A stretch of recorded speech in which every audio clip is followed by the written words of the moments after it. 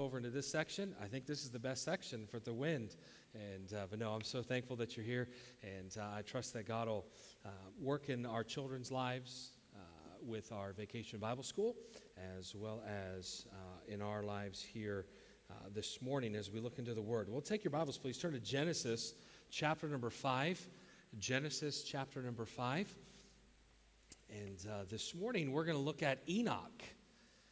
And I told Adriana, who is our teacher today with our kids, I said, Enoch's life was extremely short. And I said, you know what that means, right? And she looked at me and she thought, does that mean I'm going to die soon? I said, no. It just means Pastor's message is going to be extremely short. And everybody said? And that was weak. Everybody said? Amen. It's going to be short. It's probably the shortest message I've ever preached on a Sunday morning. And I don't know if that's a good thing, bad thing. I don't know if you're excited about that, but I trust that the Lord will work. We're going to look at Enoch's life, and the application for us will be to walk a life unnoticed. For you and I to walk a life that is willing to be unnoticed. And before we get into the Scripture, I'd like the Lord to bless this time, and so let's ask Him to do that. Father, we thank you, God, for this day that you've given to us, and Lord, we submit the weather to you, and Lord, we submit just maybe the loudness of that fan. And Father, I pray that, Lord, you'd help us all to dial in and, Lord, learn what you have for us. I believe that, God, this message this morning and the very little bit that we know about Enoch can be a tremendous encouragement to us. And Lord, I pray that you'd empower me to speak as unto what you would want me to say. And Lord, we'll give you all the honor and all the glory. And we pray all this in Jesus' name. Amen. Genesis chapter number 5. And the word of the Lord says in verse number 18, and Jared lived 162 years, and he begat Enoch. And Jared lived after he begat Enoch 800 years, and begat sons and daughters. And all the days of Jared were 962 years, and he died. And Enoch lived 65 years, and begat Methuselah. And Enoch walked with God after he begat Methuselah 300 years, and begat sons and daughters. And all the days of Enoch were 365 years. And Enoch walked with God, and he was not, for God took him. And this morning, if you're wondering if I'm going to try to answer why God took him, I have no clue. And really the Bible does not allude to why God took him and he didn't have to die. Very similar to Elijah being taken up in a chariot of fire. But to be honest with you, we don't know much about the man Enoch. The Bible does not divulge any details of his life, any amazing feats, any battles won, or journeys taken by faith like it does the other biblical characters that you find in the Bible. All we know is that he was the seventh generation between Adam and Noah, and his father was Jared, and that his son was the famous, long-living, longest to ever live the earth, Methuselah, which his name means in so many words, after this, the judgment. And so even that meaning the flood would come in Noah's day. And so you see the amazing grace of God, that in his name there's going to be judgment that comes. But Methuselah was the longest living human being ever. And so we see the grace of God with that. But really, that's all we know about Enoch for the most part.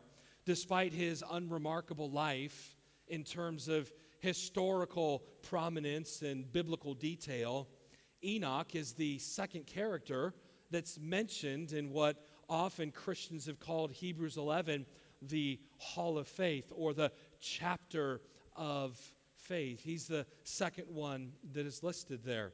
We see in Hebrews 11, verse 5, by faith Enoch was translated that he should not see death, and was not found because God had translated him. For before his translation he had this testimony that he pleased God. And so this morning I want to start with the idea of an unnoticed life. What is the reason for Enoch's inclusion among men like Noah and Abraham and Moses. I think if we took a kind of just a cursory study here this morning and I were to ask you, what is Noah known for? Many of you would know. Or I would say, what is Abel known for? Or Moses. There is a large portion of Scripture that is dictated to Moses, as well as Abraham, many chapters, as well as Noah. Yet Enoch just has a few verses, but he finds his way in Hebrews chapter 11, and it is mentioned there. And so, what is the reason for this? Well, I have a theory, and I will say that it is Ryan's theory. But like Enoch, you and I will live lives that are most likely unnoticed. Now, do not get me wrong. I'm not saying that you're not going to have any influence or that people are going to ignore you or me. I simply mean that the majority of Christians will never make their way into any history book.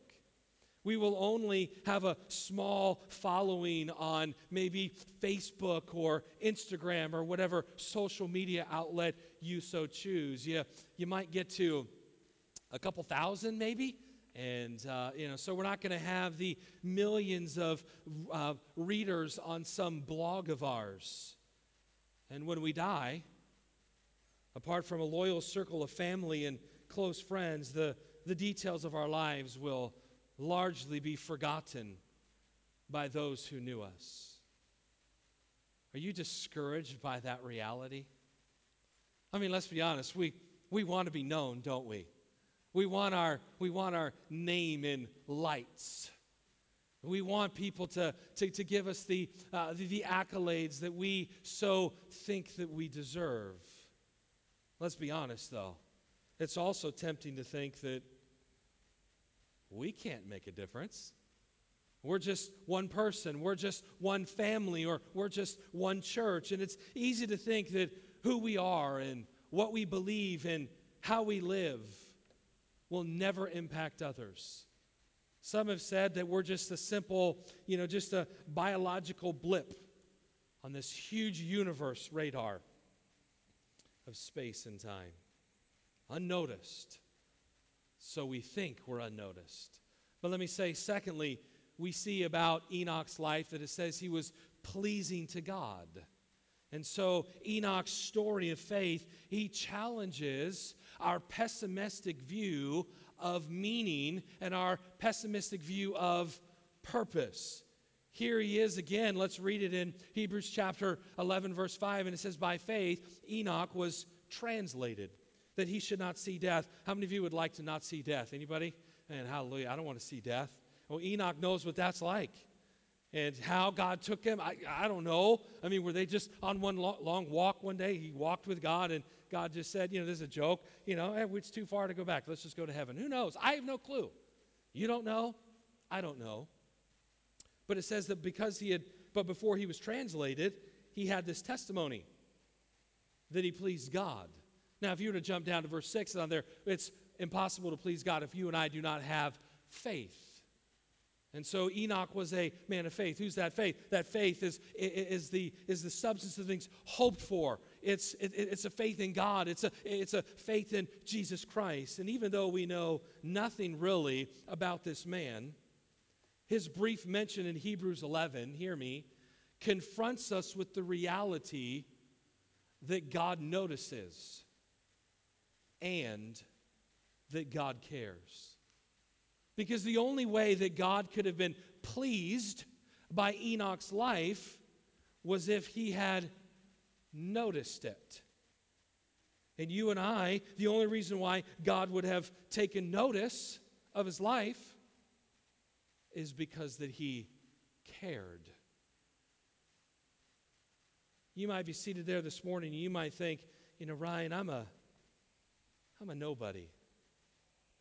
I don't really influence many people. I'm not like you, Ryan, where, on a given week you can influence dozens and dozens and dozens of people. I just go home after church and I'm by myself all week, and I come back and there's no meaning.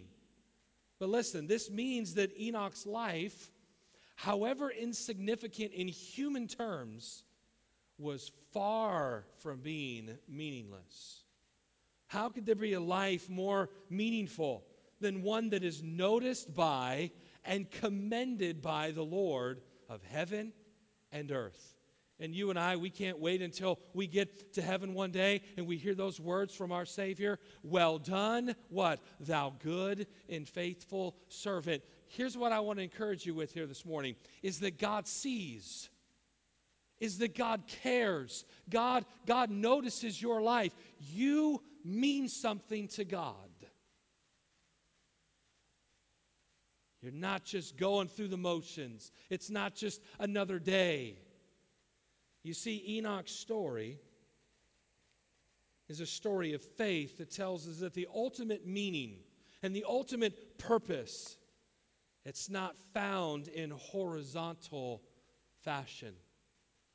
Meaning is not found in political power, cultural influence, or historical prominence, or wealthy beyond, power through wealth.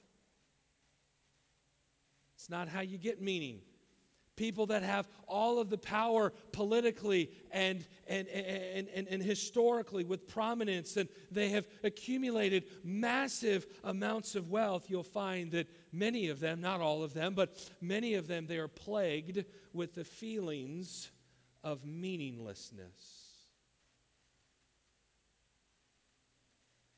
Because it's not found in a horizontal pursuit.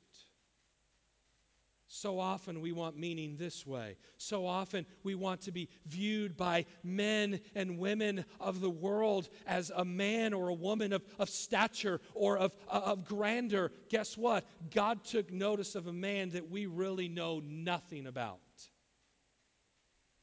And God says, he had faith and he pleased me. Do you know Christ as your Savior? Do you have faith in God? Do you have faith in Jesus Christ?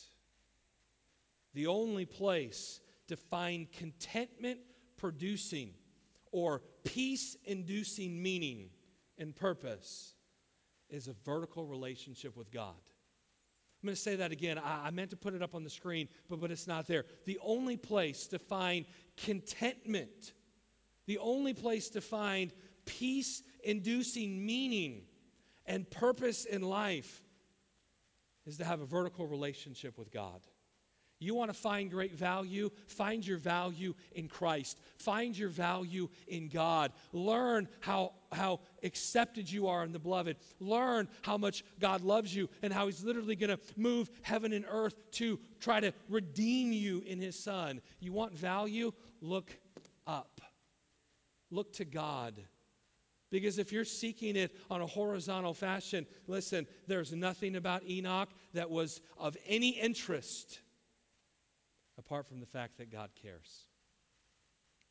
Apart from the fact that God moved upon him. And so Enoch's story teaches us that in God's eyes, none of his children are little. None of his children are unnoticed. Hear me, church family. There's not a single person that's in this room, there's not a single person that is a part of our church that is not of great value. Now let me say this. If you are looking to me to validate you, you're going to be miserable. I had a lady come up to me earlier this morning, and last week the Holy Spirit of God just put it on my heart. I went and I just sat down next to somebody in our church. And we just talked. It was awesome. It was such a blessing.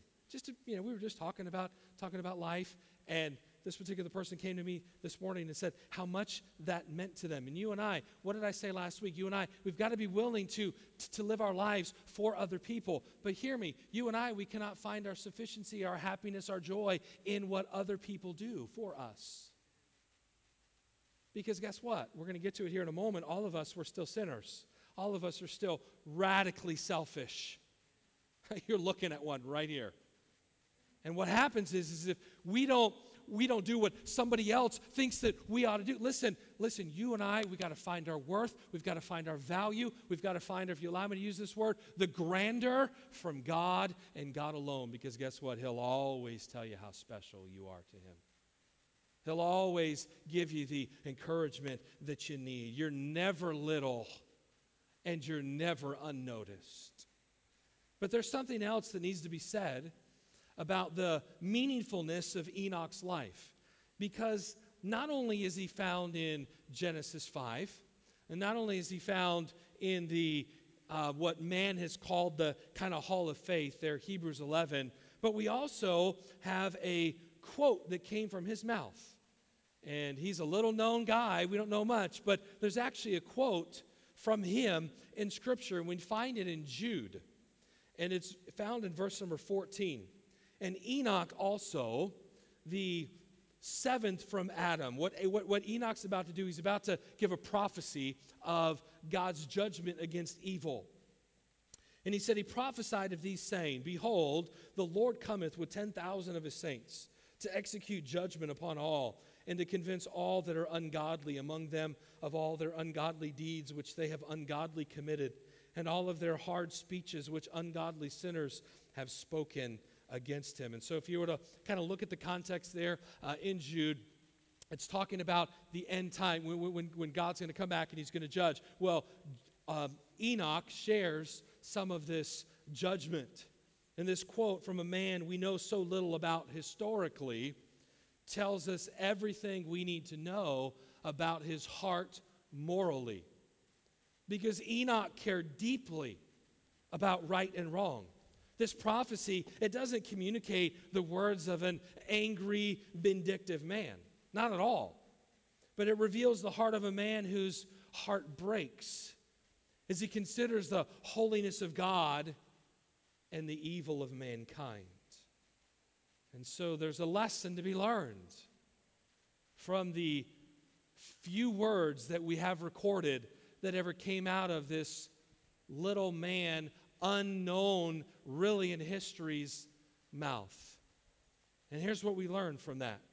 First of all, vertical faith produces moral consciousness.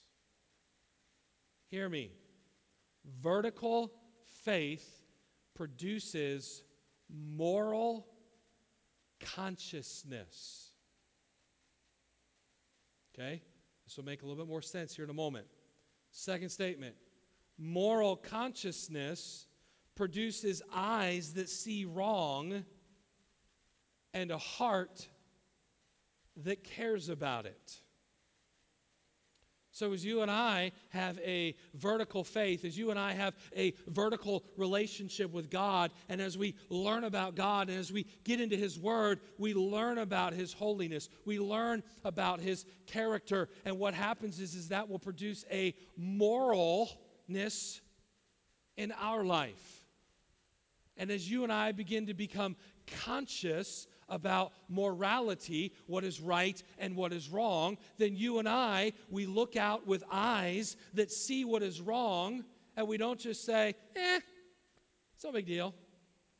No. It begins to touch your heart. You begin to care. You begin to weep that our country kills millions upon millions upon millions of babies.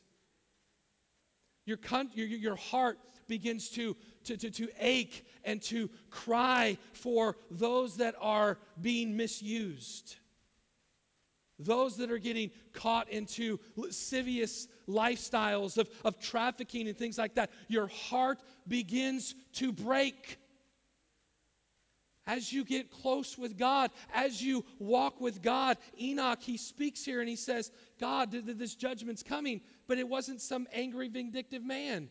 Instead, it was a heart that was in tune with their Creator. Breaks your heart. You see all these orphans all over.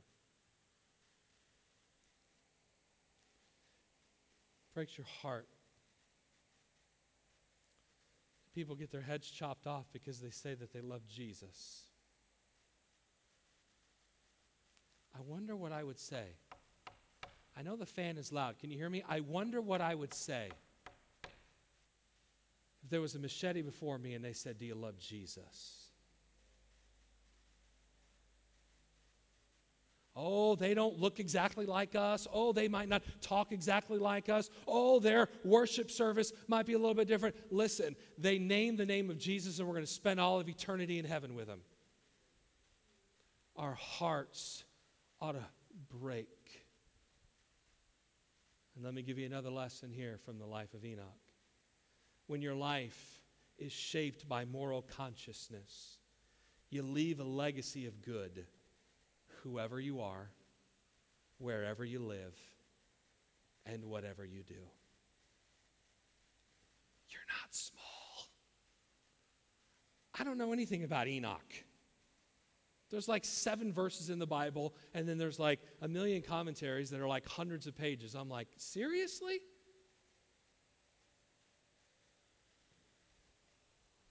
Pastor, what does it mean that he walked with God? The way you and I walk with God. Let me say thirdly here, the little people everywhere.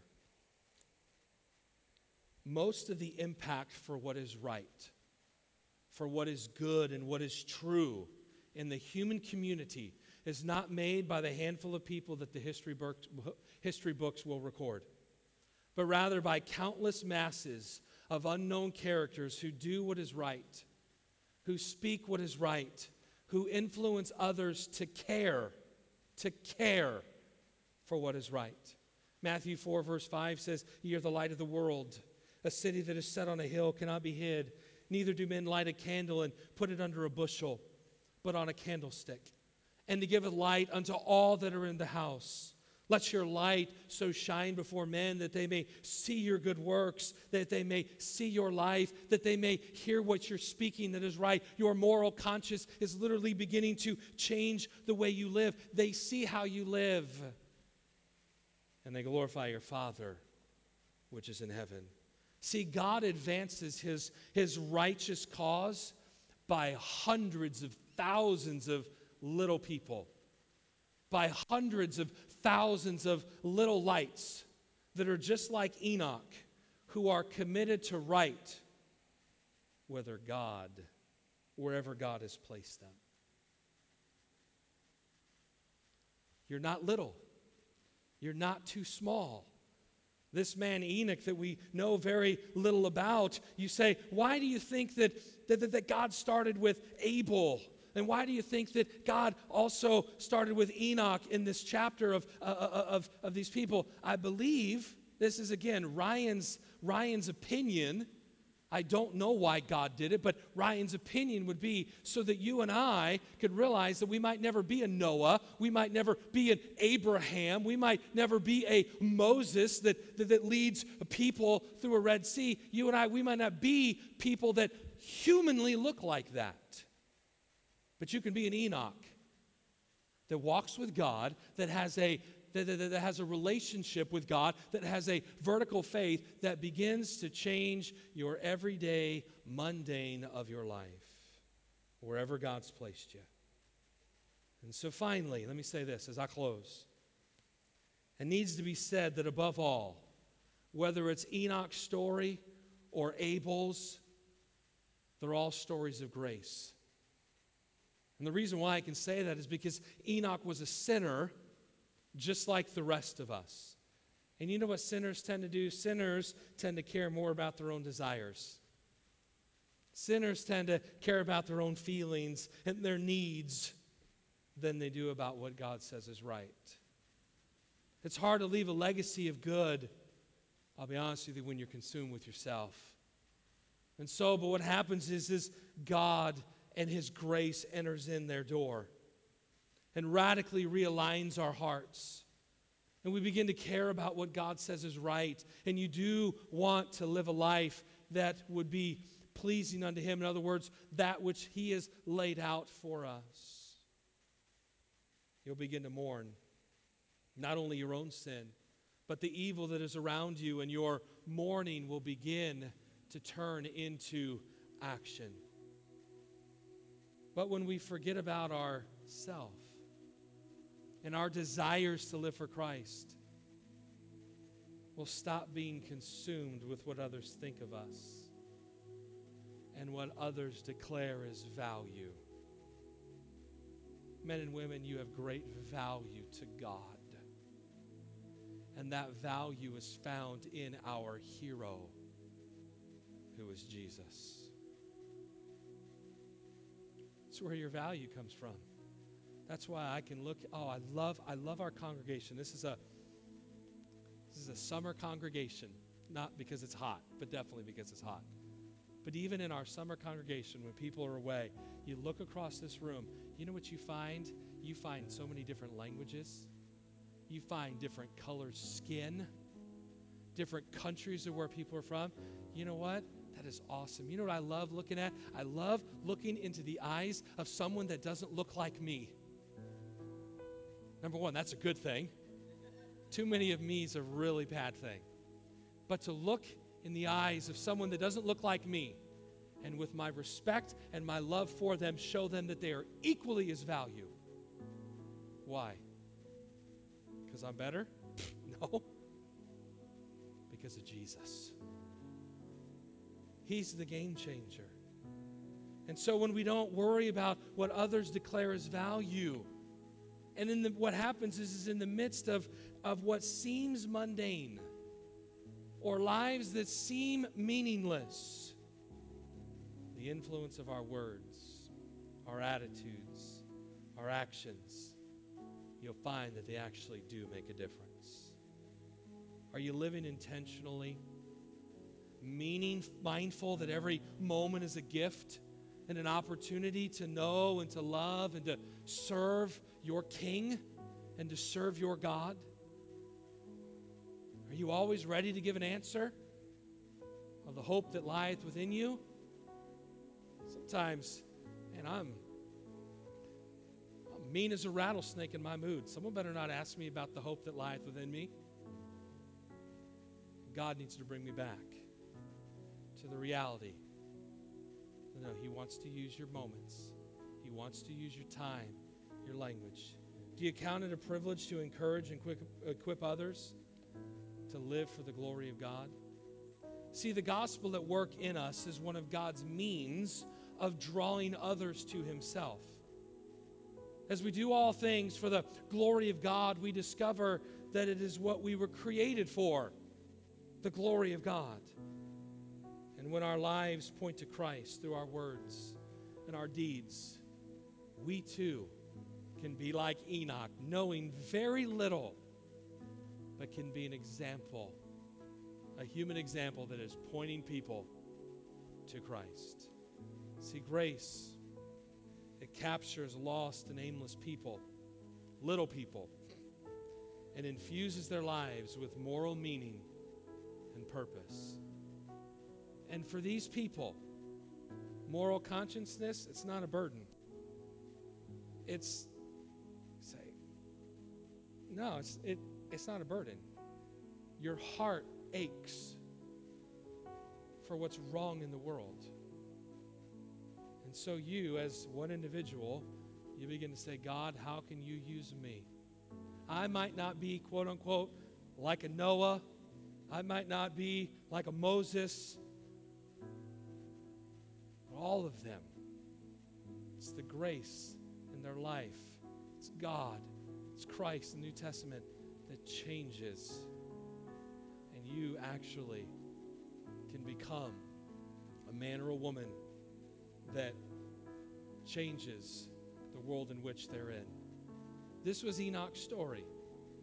And by grace, it can be yours as well. You have value. You have great meaning. You and I, we've just got to realize that it is not us that is found in, but rather that it is found in Christ. And so as we say our final amen here in a moment, I'd encourage you to walk out of this auditorium. Probably be a little hotter out there. I don't know. But I want you to realize that in Christ, we're all on equal plane. I love how we all look different. It's one of the things that I love about Redwood. So you and I, let's go out into a world with a moral consciousness as we are connected to a holy and awesome God, and allow that to live through your life, and it will be grace as you do it. Let's pray. Father, I thank you, God.